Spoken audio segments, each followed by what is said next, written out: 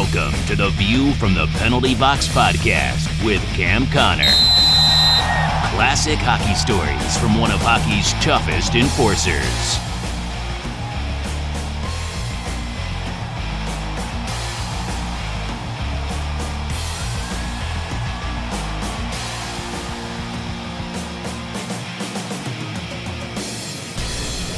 Welcome to episode 11. I'm Cam Connor with my son Chris. So welcome back everyone, and you're right, we took a break last week, and the funny thing is we didn't think anybody would notice that we skipped an episode because of the holidays, but we're happy to see that people actually did miss some of our podcasts and contacted us to say, where's the next podcast? So today's episode will be about my dad's time in the WHA, which was known as the NHL's rival league. And we'll find out if it actually really was a true rival of the NHL. But before we get to today's topic, I wanted to thank everyone for their reviews on iTunes. We're noticing a lot of reviews, so thanks very much. And we read all the comments and definitely appreciate it. And we do have some questions. So I'll start with the first question, which is one that I was going to ask you, Dad, but because somebody else did. Jeremy from Brooks, Alberta, asked about how did competing on Celebrity Wipeout happen, and can you talk a little bit about Wipeout? And I'm actually going to start because this was an instance of my sister and I dragging you into another thing that you didn't want to do, but then I think you had fun when she did it. We made you apply. We saw that they were looking for all types of people, and we set up a camera for you, sent in your videotape just like everybody else. You got a phone call, so I'll let you take over from there. Well, you're right, Chris. This wasn't even on my radar. Wipeout Canada. You know, you got me signed up for it, so I had to travel from Edmonton to Calgary and stand in line with 2,000 other fools. You know, I'm waiting for hours. And I'm saying, you know what, I don't even care if I go, why am I standing in line here? And just as I'm about to leave, a representative from Wipeout Canada was going up and down the lines. Is there a Cam Connor here? Is there a Cam Connor? So I quickly identified myself, and they pulled me out of line and brought me into where you do the audition. And what I had going for me is, you know, I played in the NHL, then the World Hockey, as we're going to talk about. And, you know, when you see Edmonton Oilers or Montreal Canadiens and Rangers, especially the two Canadian teams when it's Wipeout Canada, that holds a little bit of water. So at the end of the day, I was invited to participate in this Wipeout Canada, which was held in Buenos Aires, Argentina. For those of you who don't know where that is, it's the bottom of South America, and it is so friggin' far away that I got 15,000 air miles to get there and back. So that'll tell you alone how far away that is. And so the topic of the episode that you were participating on was the Sports All-Stars. So talk about that and who you were competing against. Well, first of all, I was 56 years old when I participated, and I'm overweight. You know, not as overweight as some guys, but, you know, I got some extra pounds on me. I wasn't in shape. And they have 20 guys within our group, the athletic division, competing for $50,000, running through this obstacle course that punches you and makes you wipe out and fall in water, fall in mud, and so on and so forth. So out of the 20 guys, there was a bull rider, there was an ex-CFL football player, and there were approximately 11 Olympic athletes. And so 6 months earlier, they had the Winter Olympics, and I had to compete against 11 of these athletes in my division. If these guys never even, and there were some ladies, if they never even worked out, they'd be in better shape than me. So, I mean, I knew I didn't really have a chance to win this $50,000. But, you know, your fire is burning, and I'm willing to compete, and maybe I would have got lucky. You know, it wasn't to be, but I got to spend 7 days in Argentina. I would never have been there before. I got to meet a couple really nice people. And since you brought up Argentina, why don't you talk about the one scam that happened to someone that was competing with you? Well, what they told us, number one, when you get to Buenos Aires, they said, it's a little dangerous here. So when you go out, make sure you go in groups of 10 when you go out. And number two, watch out for pickpocketers. Well, I haven't been one. Like, remember I told you I used to hang out with Roddy Piper, and so we didn't really always follow rules. My dad always taught us in our family, use your own brain. So I knew I could take care of myself in, Buenos Aires, if worst come to worst. Okay, if somebody had a gun or a weapon, that's a different story. So it would be pretty well, myself, the CFL player, and the bull rider. The three of us, we would just go out on our own and explore. But one time, the CFL football player and myself were walking down the street. Somebody bumped into them and then they excused themselves. And then as they walked away, what they actually did is they sprayed something on her shoulder that looked like bird poop. And then they said, "Oh, sir, look at this on your shoulder." And then they started trying to wipe it off. At first, we didn't really understand what was happening. But all of a sudden, the spidey senses kicked in. And we figured, okay, something's up here. And sure enough, they were trying to pull his wallet out of his back pocket. And, when we caught on, they quickly ran across the street. I love Buenos Aires, but you got to be on your toes when you go to some of these foreign cities. Okay, so then you're ready for Wipeout. And what was the process like? You got to see what I don't know what they call it, the court, the maze? The course. There's the course. The course looks like. What were you thinking? Well, again, if I was in my prime, I knew that if this thing was above board, I would do very well, represent myself in my sport. But again, being the oldest guy ever to compete in Wipeout, I just kept my fingers crossed that I wouldn't make a fool of myself. So they let you take a look at the course, and then all the competitors, they put you in this tent. You're not allowed to watch anybody else do the course. You go in there, so who would they call first? I got to be the first one. So I'm standing at the top of this course, and I'm looking down, and I got to run down this ramp, and then I got to get on a log that's laying in the water, and then you got to do like a lumberjack and get the thing moving and take it to the far end and jump off. And I'm looking from up there, the sun's shining, and I can see that the log is reflecting back at me. And I'm thinking, well, why is a log reflecting? So I said, well, how come it's... Oh, he said, I don't know why. Well, I know why. I don't think they really wanted me to do too well because being the first guy, I ran down there, jumped on the log, and they filled it up with Vaseline.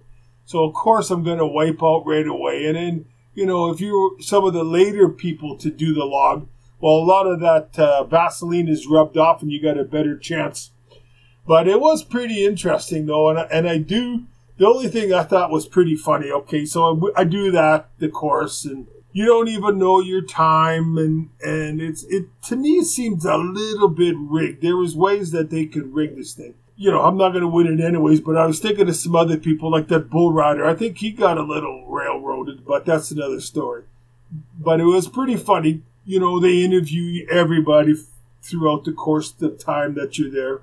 And they got a good-looking lady interviewing you, so it's my turn, and I'm up, and she's interviewing me, and I'm wearing a Montreal Canadian jersey, and they want you to act a little goofy and wear goofy shit. So I had this helmet on, and it was kind of a goofy-looking old helmet that I found. That didn't really fit right. Well, it didn't fit right. It was missing a few parts, but that's what they wanted, and they asked me to act kind of goofy, and I'm not going to do that. I don't really care, so I wouldn't play the part that they wanted me to. But it was kind of funny because when they do, they told you they let you know when they edit everything and it's going to air on TV. So it's kind of interesting to watch yourself on TV and see what they put in and what they don't put in. So they only had about 3 or 4 of the people out of the 20 that they showed the interview, and I was one of them. But now I know why. As the lady, and I mentioned she's a good-looking lady, a nice lady, talking to you, and you're giving her answers and replying to her questions. What I didn't know I was doing was, as she was talking to me, I was scratching myself. So my wife and I were watching this when it first aired, and she says, "What are you doing?" I said, "Well, I didn't know I was doing that." Of course, they're going to get as much mileage out of that as they can. So the people that are broadcasting this are drawing an arrow on the screen pointing to me scratching myself. And obviously, when I get back to work and other people have worked at work had seen this, they thought it was pretty funny, and they chirped me for about 2 weeks about me scratching. I think that is, you can find that on YouTube or somewhere. So in the end, you didn't really make it too far on the course, but it sounds like you had fun. You got a free trip. You got to meet some interesting people, and it's a new adventure that we got you into. Yeah, well, it was a new adventure, and again, I'm glad I went. Only 10 people out of 20 proceeded after the first day, so I wasn't one of the 10. But that's the way it goes. So we have another question, and I should mention that if you have any questions, you can send a tweet to my dad at CamConnorNHL, or you can send an email to both of us at viewfromthepenaltybox@gmail.com. So this question is from Clarence, and he has a doozy of a question that if you knew the answer to this formula, you would be rich, but he wants to know, how do you make the NHL? Or at least, do you have any advice? So I might have mentioned in the past, this is the 11th podcast, so I'm not sure exactly what I've said over the previous 10. But there is no formula to making the NHL. I've mentioned in the past that there have been plenty of hockey players that I've played with and against over the years, starting when you were younger, right up through junior, that were better hockey players than me. And in my opinion, you hear the phrase natural ability. They had natural ability. They didn't really have to practice. But boy, when they got in the game, were they ever good? And for myself, I don't believe I had natural ability, but I was willing to work harder and pay any price. I never said I have to make it the NHL. That was my goal. I just wanted to be one of the better guys in the team. So I was willing to work hard to try to be one of the better guys in my team. And then every year I just got better and better and stronger and moved up in leagues and had some success. And as far as, the only thing I could say, you've heard it before. I'm not telling you anything you don't know. Hard work. I was at the outdoor rinks probably daily, may not be exaggerating, whether you had to shovel the ice before you got on. Coldest days of the year in Winnipeg. I just loved skating so much, and I just wanted to be a better hockey player. Plus, I had a love for the passion for the game, and so I put the time in. I think, even if you have a passion for the game or whatever sport, and you put in the time and you work hard, that still doesn't mean you're going to make it. There are so many factors in there that come into play. For example, when I'm, my first years in junior, whether it was Manitoba Junior League or Western Hockey League, I had coaches that just wouldn't put me in the ice unless I got rough out there.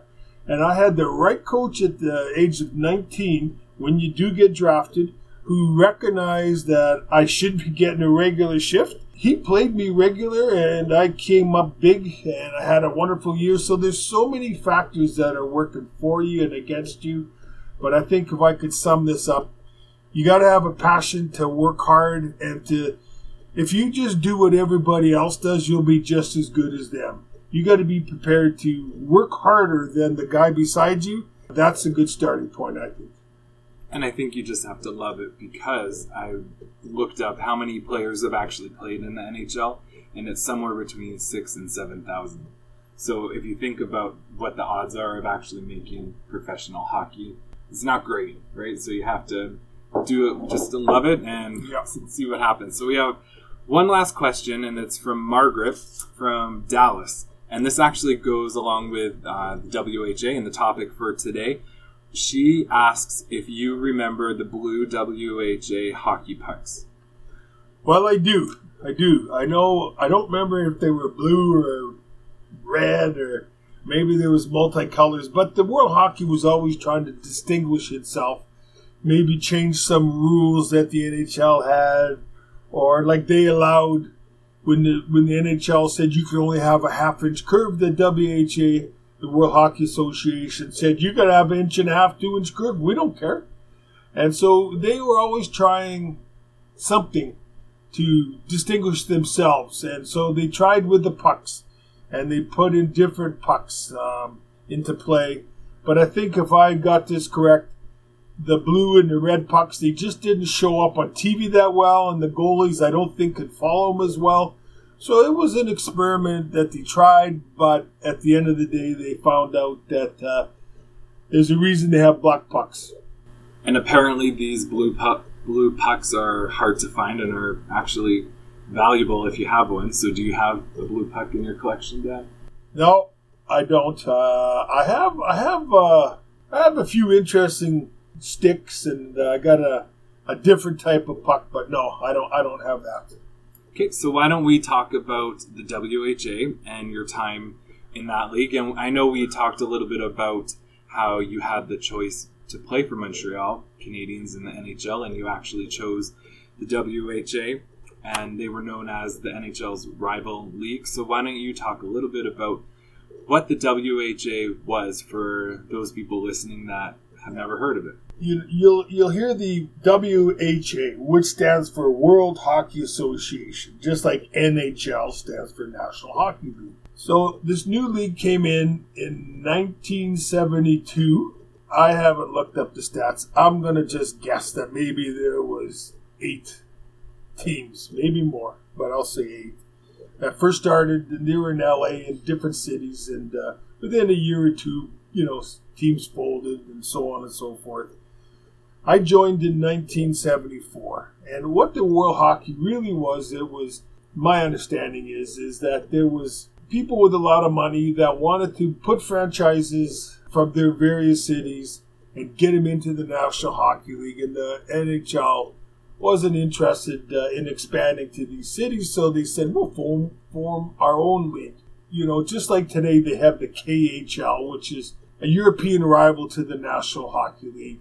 Most of the players in the KHL would rather play in the NHL. They're not all good enough to play, so there's a league and a place for them to play.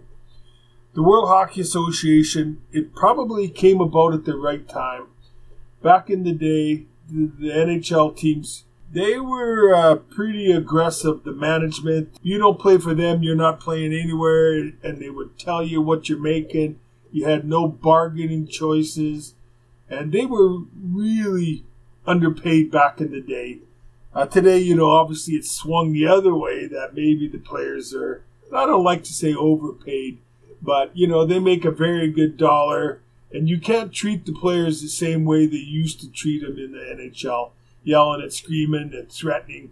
That's how it was, and today it seems like everybody gets along a lot more on a level playing field. With the World Hockey Association, coming from Winnipeg, I obviously knew about the World Hockey Association because the Winnipeg Jets had a team. And it really wasn't until I got drafted at 19, and I was in an airport one day, and the owner of the Winnipeg Jets of the World Hockey, his name was Benny Hatskin. And I knew who Benny was. I was like I said, I was in the airport, and I saw Benny, and I went over and talked to him and identified myself, and I had mentioned, I was drafted by both leagues, and I can't say he talked me into it, but he answered a lot of my questions. I said, I have a chance to go to WHA or to NHL, and he said, this is a viable league. It's going to be around a long time. We got a lot of money. And at 19 years old, I was pretty naive, and, after my conversation with Benny Hatskin, I kind of thought a lot more serious about going to the World Hockey. Up until then, it was probably the only thing in my mind was I'll go to the National League because that's all I ever knew. So the World Hockey, it came around just at the right time. It increased players' salaries, and so it helped a lot of families out. It offered more jobs for a lot of hockey players. The problem as I found out by going to the World Hockey, the problem is that the players that were on these teams, if you had a few bucks, as an owner, you could go after an NHL marquee player and get him on your franchise and see if that would help draw, the attendance to your games. But for the most part, the World Hockey had really young, good talent, or really, the word isn't washed up, but players that were fringe players that probably weren't playing in the NHL or had their a year or two at the very most within the World Hockey or within the NHL, and they were in the minors, and they wouldn't cost the new league a lot of money. And so as a young player, when you go to the NHL, you've got some world-class hockey players on your team, young, old, in the middle, that you can learn from. But when you went to the World Hockey Association, for the most part, you didn't have those type of players that you would follow into battle on your team. And you didn't learn nearly as much. And although the World Hockey had some good coaches, they also had some coaches that had no business being in there. Basically, that was the World Hockey in my mind. So apparently one of the selling points that the WHA had was that they could pay their players a lot more than what the NHL was offering. Did you find that to be true? It's just like in the National Hockey League. If you were a high draft choice, if you're dealing from strength, you're going to get a better paycheck. If you're just average and you're playing in the American League or the East Coast League and the World Hockey comes along, they don't have to pay you top dollar. If they just pay you more than you're making in the minors, you're happy to jump leagues for sure. So I don't think everybody benefited. I think it just prolonged some of the hockey players' careers. I had guys on my team that were older, and they were not very good. They're wonderful people, but we're talking hockey ability. They weren't very good. And if they didn't have the World Hockey, they would have been out of hockey for sure. So an interesting stat is that it looks like 67 players actually jumped from the NHL to the WHA. And a lot of that was in part to Bobby Hall signing a really big contract. Yes, that's correct. And I got a question for you, Chris. Name me the one hockey player from the NHL, and I'll give you a little clue. He played on Boston Bruins. He was a good hockey player, and they paid him $1 gazillion to jump leagues, and he went to the Philadelphia team. I don't remember what the World Hockey team was called. And they actually gave him $1 million to leave the league. Would you know who that is? Or maybe that should be a question to the viewers. I actually have a guess, but we'll let the people listening have their guess. I'm sure mine's not even right, but they can give me $1 million to leave the league leave the league anytime they want. So going back to the players that the WHA scouted for, I also read that this was the start of actively recruiting European players because the WHA would go into Europe and bring some players that the NHL that wasn't even on their radar.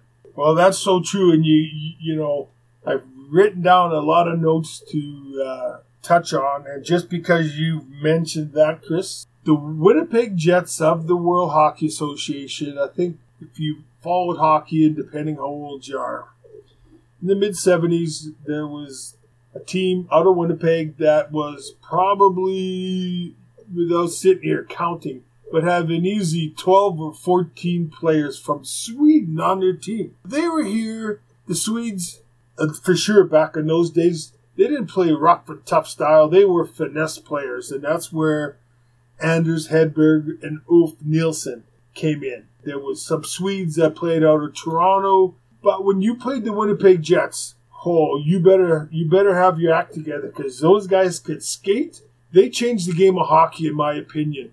A lot of the teams back then were just rough and tough and in your face. The Flyers had been winning the Stanley Cup with the Broad Street Bullies. The Jets were ahead of their time. They didn't have the tough guys on the team. They were a finesse team.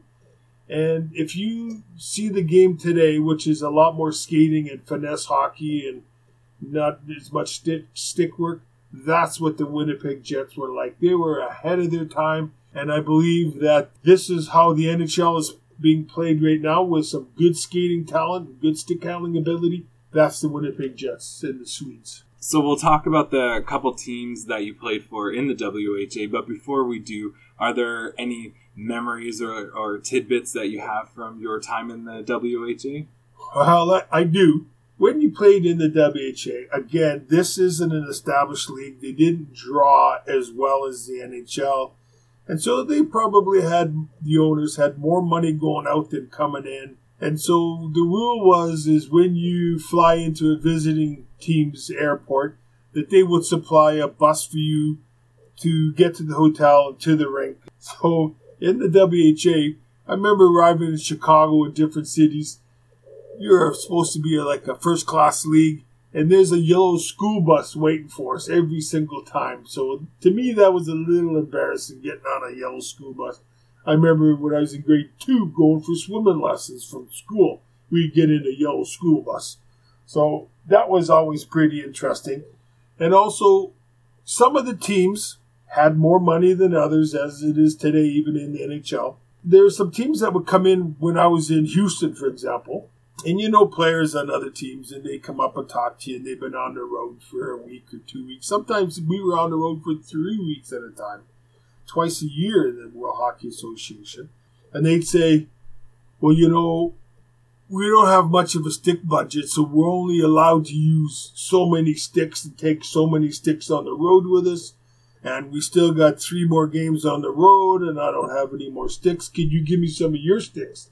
So we used to go in our dressing room and sneak out some sticks to help the other teams out, because they didn't have a stick budget that really made any sense. That's your tool that you use as your stick. So we would have to help out the other teams just with things like that. One of the things that I've always heard about the WHA was that it was a really tough league. Is that true? Chris, that is true. It goes back to what I said, it had really young players or really old players and a few superstars. And I had said earlier today that Philadelphia Flyers is winning the Stanley Cup with their Broad Street Bullies, their rough, goony type of hockey. Playing in Phoenix, for example, there was a team, I'm part of the era where we used to have bench brawls. For you people that follow hockey today, you may not even know or have ever seen a bench brawl. But that's where there's some problems on the ice and both teams leave the bench and they are brawling against each other, 20 against 20 for the most part. And the refs, they just stand back and they let everybody burn themselves out, and after 20 or 30 minutes, then they'll get involved to start, ejecting people off the ice. You'll never see that again, these bench brawls. And in fact, you don't see even very many fights nowadays. But I remember back in the World Hockey Association, there was a team called Minnesota Fighting Saints. I've spoke about them before. And they had the core of their hockey team were basically the real guys from the movie Slapshot. And you've all seen what that was like. That's what those guys were like. They were tough. And there wasn't 2 or 3 of them. There was 10 of them that were crazy guys on the ice. So our team in Phoenix, we played in Phoenix against the Fighting Saints. In the warm-up, you could see in the warm-up, they brought up all the goons from their farm teams, like every one of them that's in Slapshot. And we said, well, this is going to be an interesting game. My roommate in Phoenix was a fellow by the name of Barry Dean. He was a first-round draft choice in the NHL, chose to go to the World Hockey Association. And I have a lot of respect for Barry Dean, one of the finest guys around. He got in a fight on the ice with a guy named Paul Holmgren, and I believe Paul is the president of the Flyers today. Paul was an American boy, a big boy. He played a physical game. He was a good hockey player. He was well-rounded. But him and Barry started to fight. And my roommate was getting the worst of it. And so I'll never forget it. This is my roommate, so I had to get involved and help Barry out. I had just finished my shift. I was tired. So I'm not going to go over and sucker Paul Holmgren, but what I did is I just jumped on him and knocked him over, and I kind of covered his head so that Barry couldn't punch him if Barry was going after him. Well, that's all we needed to start a bench brawl.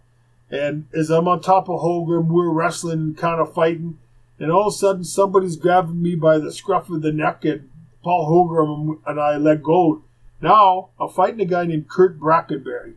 And if you look up his stats, Kurt was a fighter, stocky, always in shape, and he loved to fight. And he's fresh right off the bench. I just had my shift, and I just was taking on Holmgren, so I'm tired. And so Kurt Brackenberry and I, we turn around and we go at it, and it's a good first. This is a bench brawl now. So we have a good first fight, and then we get each other over the penalty box, and we're both leaning over the boards, holding on to each other. And I'm huffing and puffing, and he says to me, "You ready to go again?" I said, "Not yet." So he gave me another 30 seconds to catch my breath. And then we let go. We went at it a second time. And then we held each other over the boards again. He says, "You ready again?" I said, "Yep." We let go and we fought a third time. And then after the third time, Kurt Brackenberry says to me, "Hey, Cam, why don't we fight somebody else?" So I said, "Well, if you want to." So we let go. And, I went and got another fight, and he went and got in some other fights. There were some guys that got cut pretty good in these. They're just like a barroom brawl. Oh, it was bad. And so, game kicked out a lot of players. The game finishes, and there's bumps and bruises and cuts and swollen eyes and broken nose. It's crazy. And about within a week later, we had to go to play in their rink, the Minnesota Fighting Saints. So the fans obviously had read the summaries of the hockey game in Phoenix. It was sold out, and I think this arena in St. Paul held about 18 or 19,000 people. It was sold out to the rafters. And one thing that I realized is I read a program before the game. We were all nervous because we know we're in their rink now. We're going to be brawling. We know it. And I'm reading the program before the game, and they have in the Slapshot movie, they're called the Hanson brothers. In reality, they're the Carlson brothers. That's their real name. And they're all 6'3" and big boys. So I fought one guy named Jack Carlson before, and Jack, I beat him. It wasn't anything really one-sided, and I got him down, and I was on top of him. And I felt like I was riding a Brahma bull. I could feel the strength in this guy. And I remember telling myself, don't let this guy up. My God, he's strong. So, anyways, we had our fight, but I knew what he was all about. And I'm reading the program before the game. And it's Jack Carlson talking about he's not afraid of anybody in the World Hockey Association. He said, the only guy that I'm afraid of, he says, is my brother Jeff. He said, he's the toughest guy I know. I would never fight Jeff. So I go, oh my God. I beat Jack, but barely. And I hope he's not that much better because I'm going to get pounded tonight. So the first period we go out there, the Minnesota Fighting Saints are running all our guys, including me, and I took it. They ran me, I took it. I was just going, how many periods we got left? We got to survive. Between the first and second, I had to do a little bit of a gut check. And I said to myself, you coward, you better stand up out there this next period. This is not the way to play hockey. Just be a man and stand up. So that was it. First shift, the three Carlson brothers are on the same line. And they're coming down the ice, and everybody peels off and just picks up their winger. They're not getting too involved on our team.